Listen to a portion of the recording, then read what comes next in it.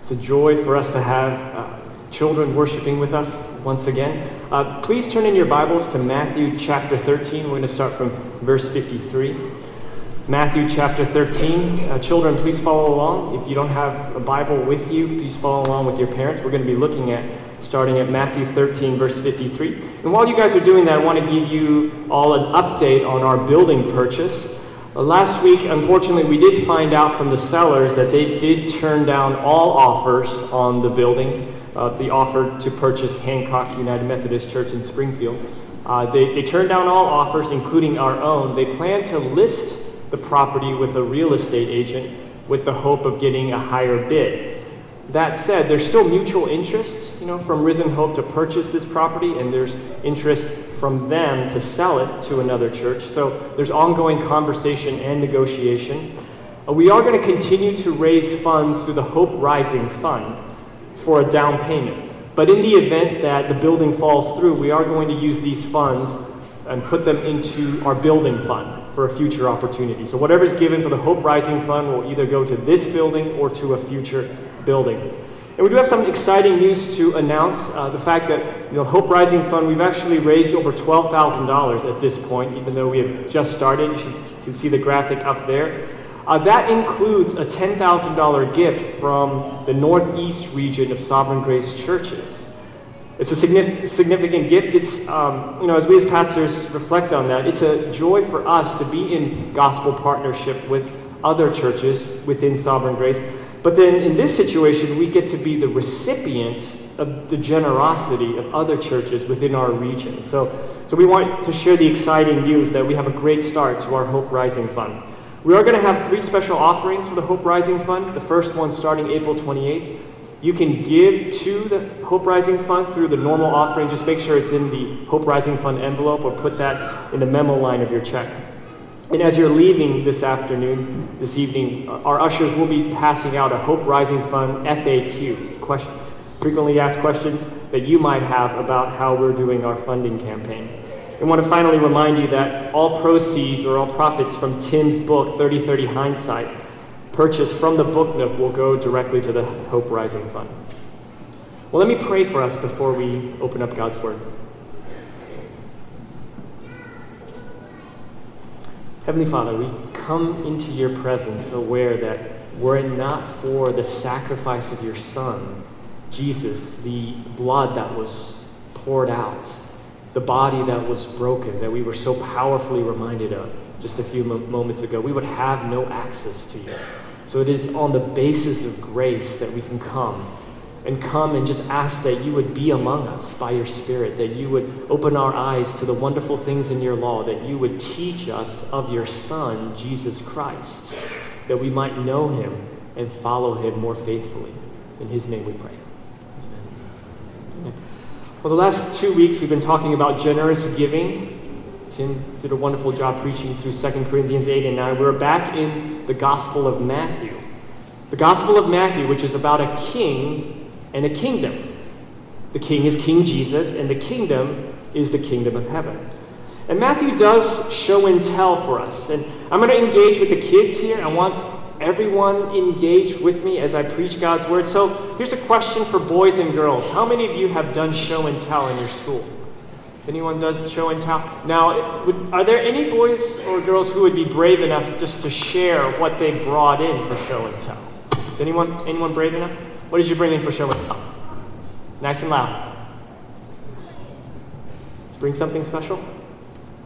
You forgot? Anybody? It's okay. Putting you on the spot. Anybody want to share what they brought in for show and tell? Any brave boy or girl? Yes. What's your pet? Your pet? Was it a cat or a dog or guinea pig? You brought in your guinea pig to class for show and tell. Thank you. So show and tell has 2 parts, obviously, right? Show and tell. You need both. If you only show, people aren't going to understand why this guinea pig or teddy bear is so important to you. You need to tell them about it. But if you only tell about your guinea pig, then people are going to wonder, well, what's so special? They want to see it. They want to see what's special. And in the Gospel of Matthew shows us that Jesus is the king. He does show and tell. He shows Jesus is the king through his power, through his authority. Jesus works miracles, right? The blind receive their sight, the lame walk, lepers are cleansed, the deaf hear, and the dead are raised to life. Matthew shows us that Jesus is king. But not only that, Matthew tells us that Jesus is king. He tells us that he's a king, there's a kingdom, and most importantly, how to be part of that kingdom. And this kingdom is the kingdom of heaven. It's a perfect kingdom with no sin or sickness or sadness or death. And most of all, those who belong to King Jesus, if you die united to King Jesus, you'll be with him forever and with all the people that King Jesus has loved and died for. And as we've gone through the Gospel of Matthew, we've seen this show and tell. And now we're going to see how people are beginning to respond to Jesus, respond to Matthew as he does a show and tell. So let's turn our attention to chapter 13. I'm going to read from verses 53 to 58. So Matthew chapter 13, verses 53 to 58. And when Jesus had finished these parables, he went away from there. And coming to his hometown, he taught in their synagogue so that they were astonished and said, "Where did this man get this wisdom and these mighty works? Is not this the carpenter's son? Is not his mother called Mary? And are not his brothers James and Joseph and Simon and Judas? And are not all his sisters with us? Where then did this man get all these things?" And they took offense at him. But Jesus said to them, "A prophet is not without honor, except in his hometown and in his own household. And he did not do many mighty works there because of their unbelief." We see Jesus has gone back to his hometown. This is really the hometown of Nazareth, where he grew up with Joseph and Mary. And he was known as a carpenter there. That's what his dad did. That's what he was trained up to do. But the people didn't believe that he was anything more than just a carpenter, just a guy who built things. They say, "Well, where did this man get this wisdom and these mighty works?" Jesus just looks like an ordinary human being. His mother is Mary. We know who his brothers are. We know who his sisters are. He's just like one of us. They didn't believe that Jesus is King Jesus, that he's King of Kings and Lord of Lords. And that's what we see today. Most people believe that Jesus, if he existed, yeah, he existed, but he was a human being.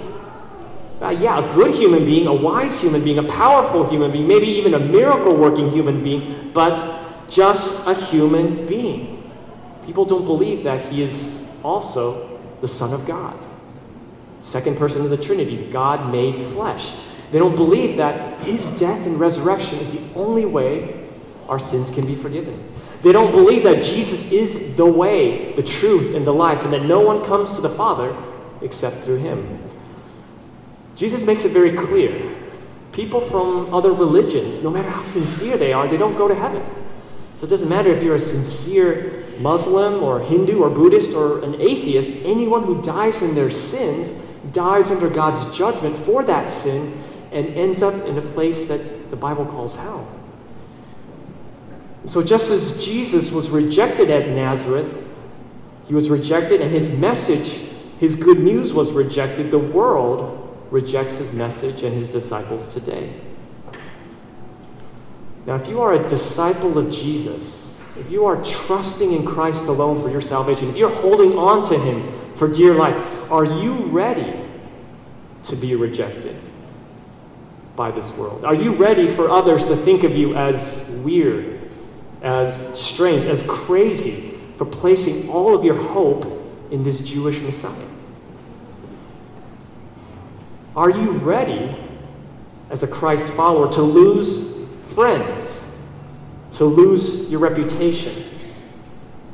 Are you ready even to lose your life so that you can gain eternal life?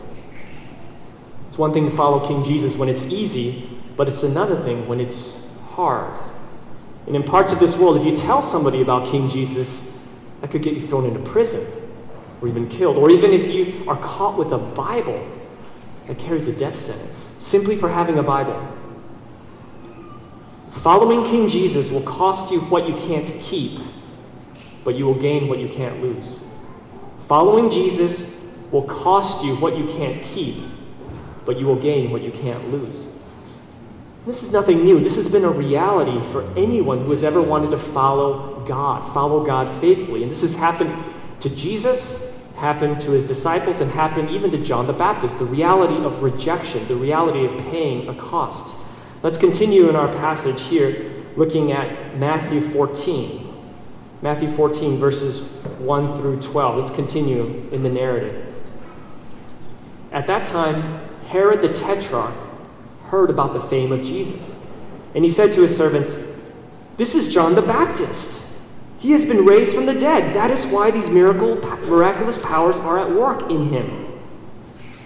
For Herod had seized John and bound him and put him in prison for the sake of Herodias, his brother Philip's wife, because John had been saying to him, "It is not lawful for you to have her."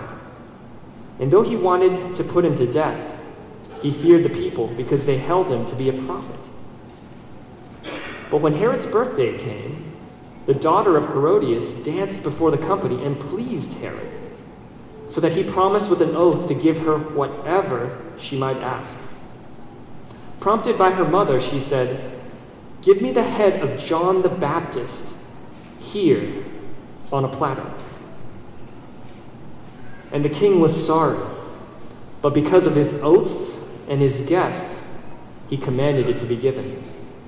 He sent and had John beheaded in the prison, and his head was brought on a platter and given to the girl, and she brought it to her mother. And his disciples came and took the body and buried it, and they went and told Jesus.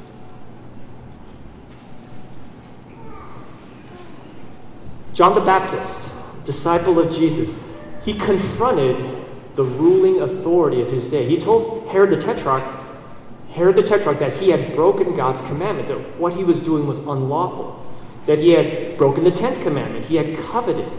He wanted something that belonged to someone else. That he had broken the 8th commandment, he had stolen what didn't belong to him, he had stolen another man's wife. And that he had also broken the 7th commandment, committing adultery. He didn't keep his promise that he had made to his first wife, that he would love her and be her husband until the very end of his life. And so because John the Baptist was a disciple, he lived for Jesus, what happened to John the Baptist? Here's a question for boys and girls who are listening carefully. What happened to John the Baptist because he was a disciple? Yep. He was killed. Before he was killed, he was arrested, he was thrown into prison, and then he was executed for following Jesus. He could have chosen an easier way. He could have said, well, I'm going to stop preaching about sin and judgment. I'm going to stop following Jesus. He could have chosen to do that. But if you're a true disciple can't stop following Jesus. That's the point Jesus makes in Luke 9:23. No matter the cost, a true disciple can't stop. If anyone would come after me, let him deny himself and take up his cross daily and follow me. For whoever would save his life will lose it, but whoever loses his life for my sake will save it. For what does it profit a man if he gains the whole world and loses or forfeits himself?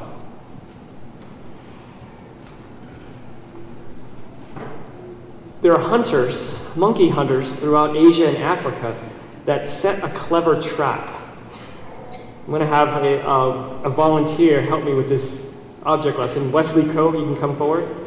He's going to pretend to be a hungry monkey in the jungles of Africa, okay? And this is a monkey trap. What hunters will do is they'll take a jar or they'll take maybe a coconut, they'll hollow it out, and they'll put a piece of fruit inside in order to trap the monkey. And what the monkey will do is the monkey will climb a tree. Can you climb up a little higher so people can see it? There you go. They'll climb a tree, and then they'll stick their hand inside the jar, and then form a fist, okay, and then now try to pull it out. Try to pull it out. You see, his hand can't come out. And so the monkey will be there wanting to get the fruit. The hand is stuck because he's got his hand in a fist. And then along comes the hunter and kills the monkey. Okay. All right, you can go back. Thank you. Thank you, Wesley. Thank you, Wesley. And for us, we are tempted to hold on to things.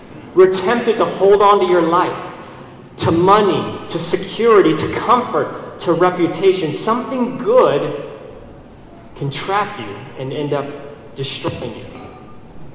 Something good can keep you from the best. See, the monkey, as it holds on to what it wants, it ends up losing its life. And if you try to save your life, Jesus said, you will lose it. If you try to save your earthly life, you'll lose it. If you try to save your earthly life, you'll lose eternal life. And if you try to hold on to your earthly kingdom, to the earthly kingdom here, you'll lose the heavenly kingdom. And John made a choice. John the Baptist, he chose to give up his earthly life, the earthly kingdom, to gain the wealth, the riches, the honor, and glory of heaven. Kingdom of heaven that will never fade, that will never pass away, that can never be destroyed, that can never be taken away from you. Following King Jesus will cost you what you can't keep, but you will gain what you can't lose. Some of you might be thinking, well, is it really worth it to follow King Jesus? Is it really worth it? And what we're going to see in the rest of this passage is some true stories given by Matthew about who Jesus is. And he's going to show us who Jesus is and why, again, it's worth everything to follow him. Matthew's going to do some more show and tell here. He's going to show us 3 reasons why you have to have, you must have, you need King Jesus. We're going to see King Jesus provides, King Jesus conquers, and King Jesus heals. 3 reasons. King Jesus provides, King Jesus conquers, and King Jesus heals. So number 1, King Jesus provides. Let's continue with verse 13 through 21 of chapter 14. So chapter 14, I'm going to read verses 13 through 21. Now when Jesus heard this, he withdrew from there in a boat to a desolate place by himself. But when the crowds heard it, they followed him on foot from the towns. When he went ashore, he saw a great crowd, and he had compassion on them and healed their sick. Now, when it was evening, the disciples came to him and said, "This is a desolate place, and the day is now over. Send the crowds away to go into the villages and buy food for themselves." But Jesus said, "They need not go away. You give them something to eat." They said to him, "We have only 5 loaves here and 2 fish." And he said, "Bring them here to me." Then he ordered the crowds to sit down on the grass. And taking the 5 loaves and 2 fish, he looked up to heaven and said a blessing. Then he broke the loaves and gave them to the disciples, and the disciples gave them to the crowds. And they all ate and were satisfied. And they took up 12 baskets full of the broken pieces left over. And those who ate were about 5,000 men, besides women and children. So Jesus has just found out that John the Baptist, one of his disciples, was killed for being a disciple, laid down his life. Now, when he had heard this, he wants to go away to a desolate place, but Jesus' identity, his location, it can't be hidden. So people hear about it, they're coming to him, the crowds come, Jesus, filled with compassion, despite the grief, despite the sorrow, he heals the crowds. He heals them. It takes a while, and time passes, and now it's dinner time. It's dinner time, and people are starting to get hungry. The disciples are hungry, and the great crowd is hungry, and there are needs that need to be met. It's a question for you, boys and girls. What did the disciples want to do when they saw all of these needs around them, and they just felt so overwhelmed? Anyone paying attention? Any boys or girls paying attention? What did the disciples want to do when they saw all those needs around them? Anyone brave enough to answer? Oh, anyone? Yes? Did they want to help? They actually did the opposite. They did not want to help. They actually wanted to send the crowds away when they saw all those needs. Jesus does the opposite. You guys notice that? Jesus has compassion. He moves towards the needs. Disciples only see how big the need is, the needs are, but Jesus sees how big God is. So Jesus takes those 5 loaves and 2 fish, and he performs this miracle, the feeding of the 5,000 men. And if you add women and children, might have been a crowd of 10,000 people. We learn from this that God is bigger than our needs. God is bigger than our needs. Think about your own needs. What needs do you have? What needs do we have as a church? I mean, we just talked about it. We need to raise $150,000 for a down payment if this is the building that God would want us to have. We got to raise these funds. And yet God is bigger than these needs. Think about who God is. God created the entire universe by simply speaking it into existence. Out of nothing. He made it all. God made it all. God owns it all. So all of our needs can be met by God. Do you believe that?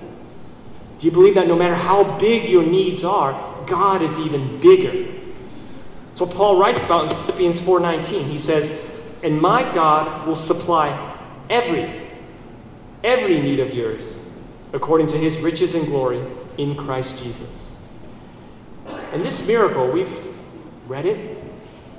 We've grown up hearing this miracle. It can be easy to become familiar with this miracle. But this miracle, if you stop and think about it, it shows us that Christ is able to meet all of our needs, especially our greatest needs of all. In John 6, Jesus preaches after feeding the 5,000, and he explains to the crowds, "I am the bread of life.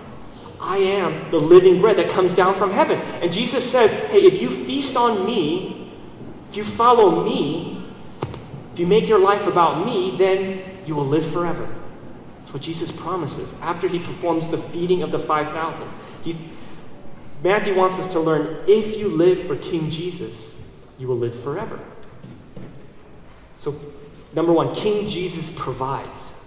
That's why we need him. King Jesus provides. Now, number 2, King Jesus conquers. Number 2, King Jesus conquers. So let's continue.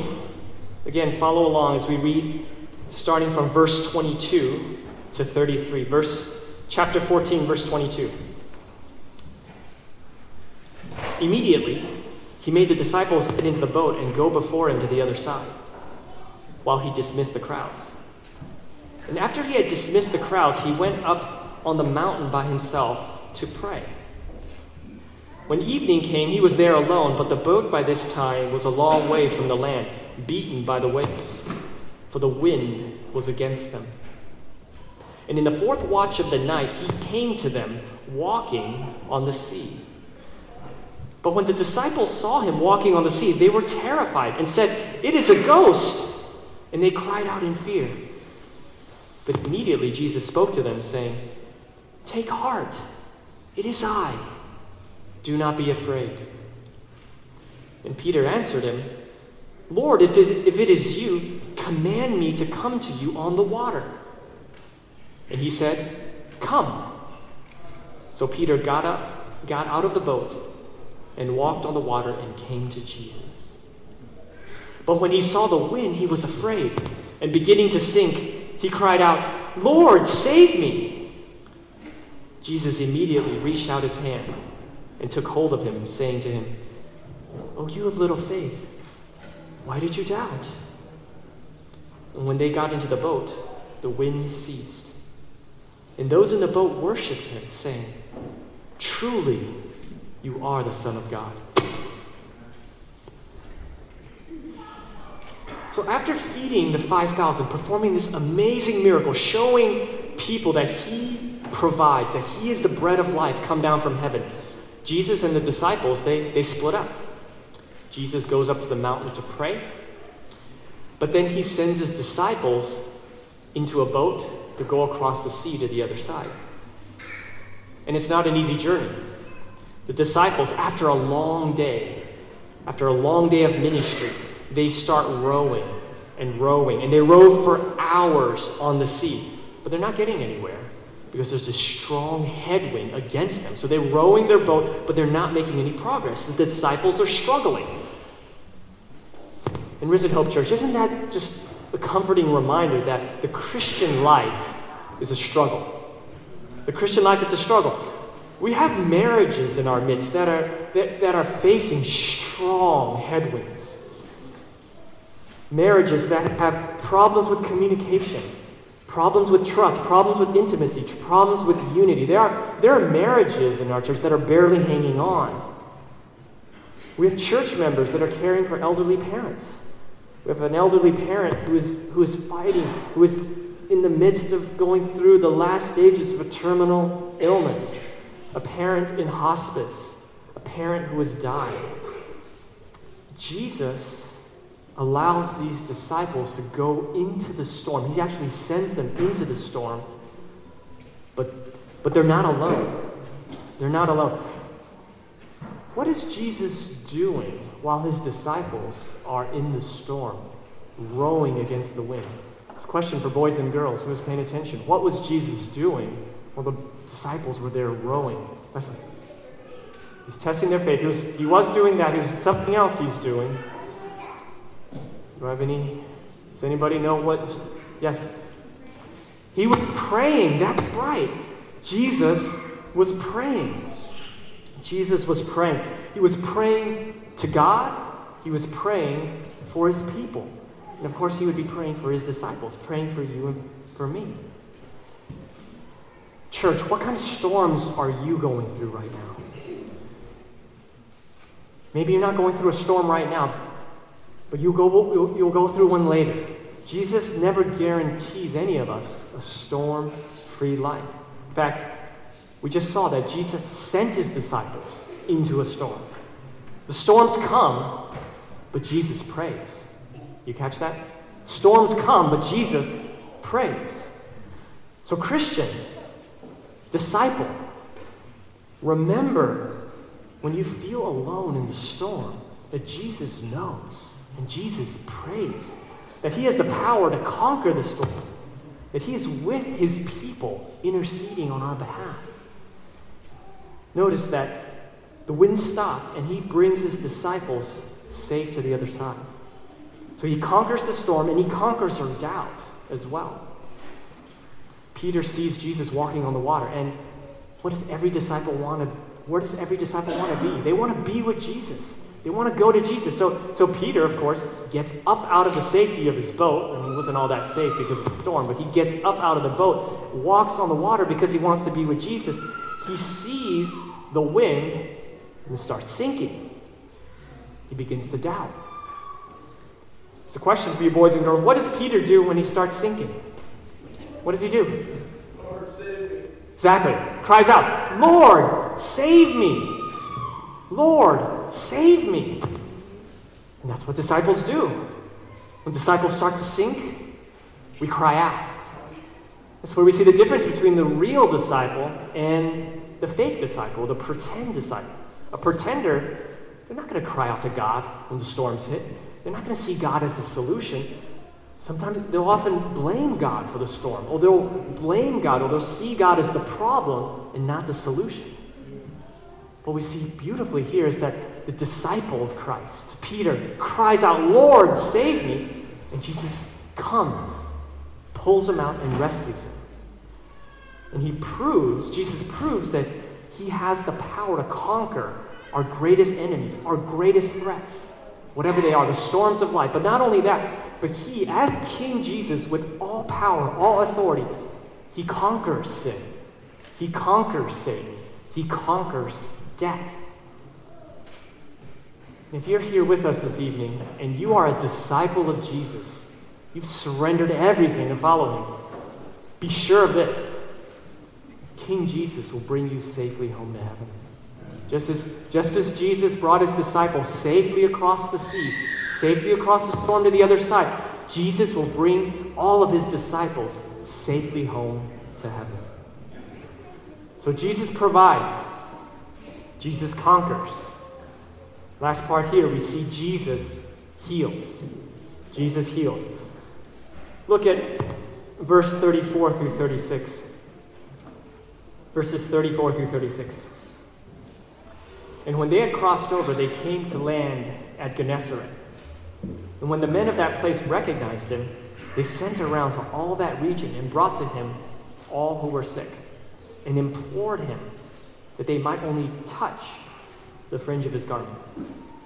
And as many as touched it were made well. See that compassion of Jesus. Jesus, with his power and his love, people from all over the area come to Jesus.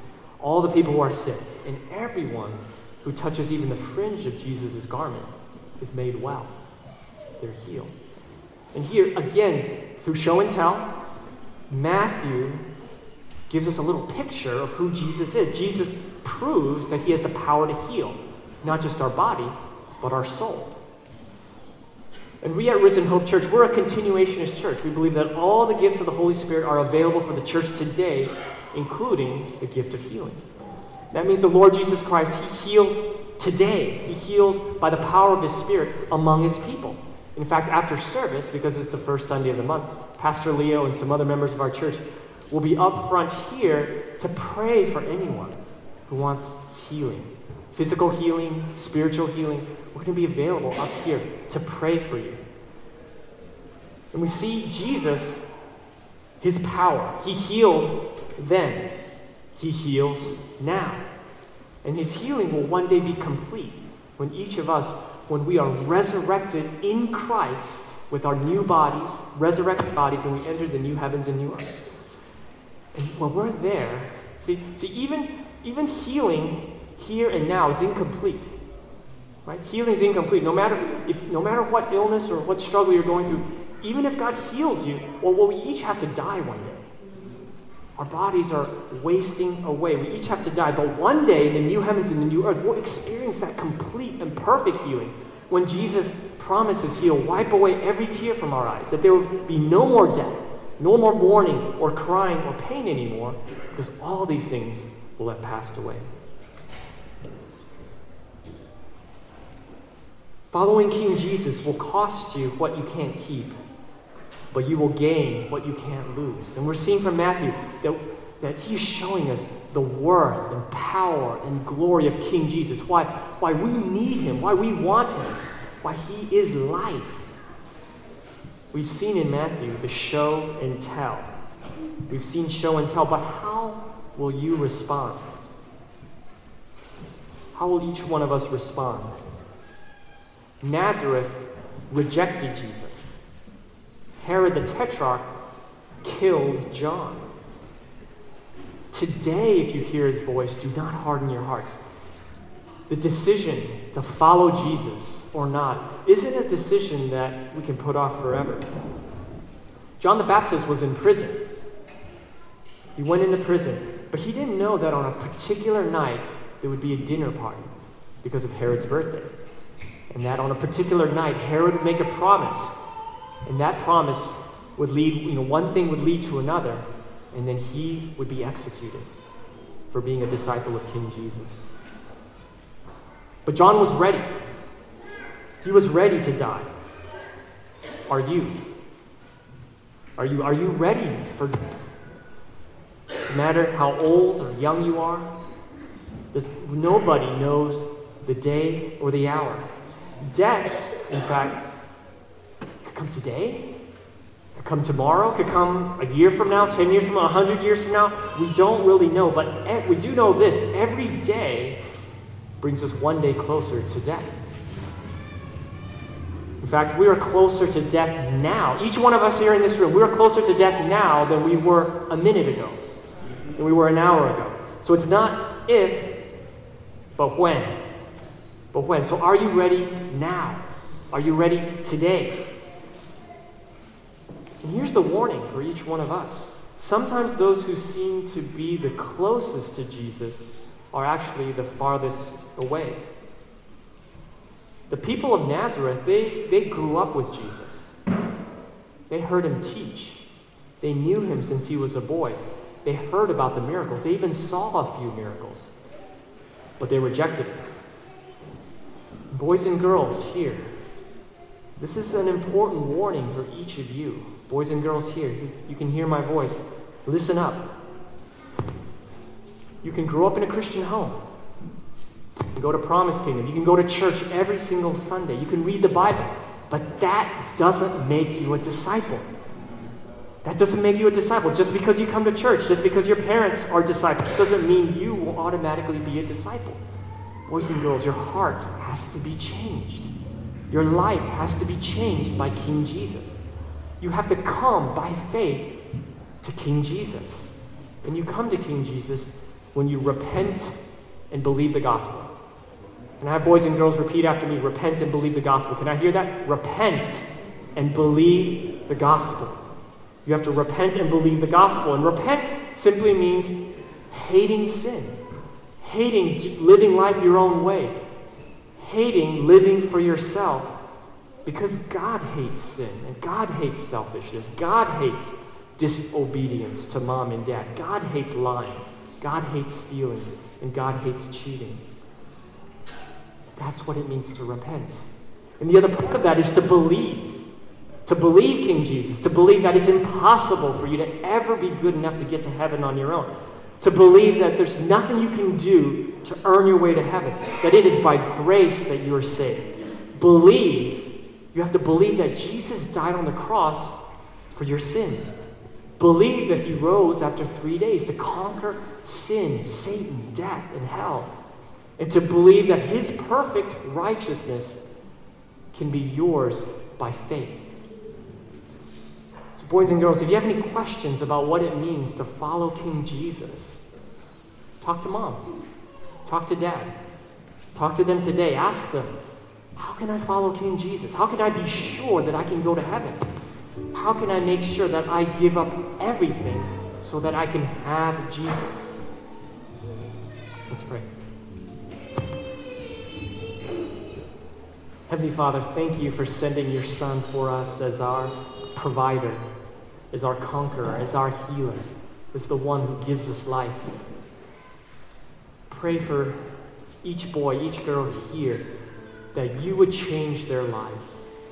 God, that they would come to us true and saving knowledge of Jesus Christ as Savior and Lord, that you would cause them to be born again. I pray, God, for the disciples here, God, that we would consider what it means to follow you in a culture that is increasingly more and more hostile to disciples of Jesus. God, help us to count the cost. Help us to follow Jesus no matter what it will cost us. In Jesus' name.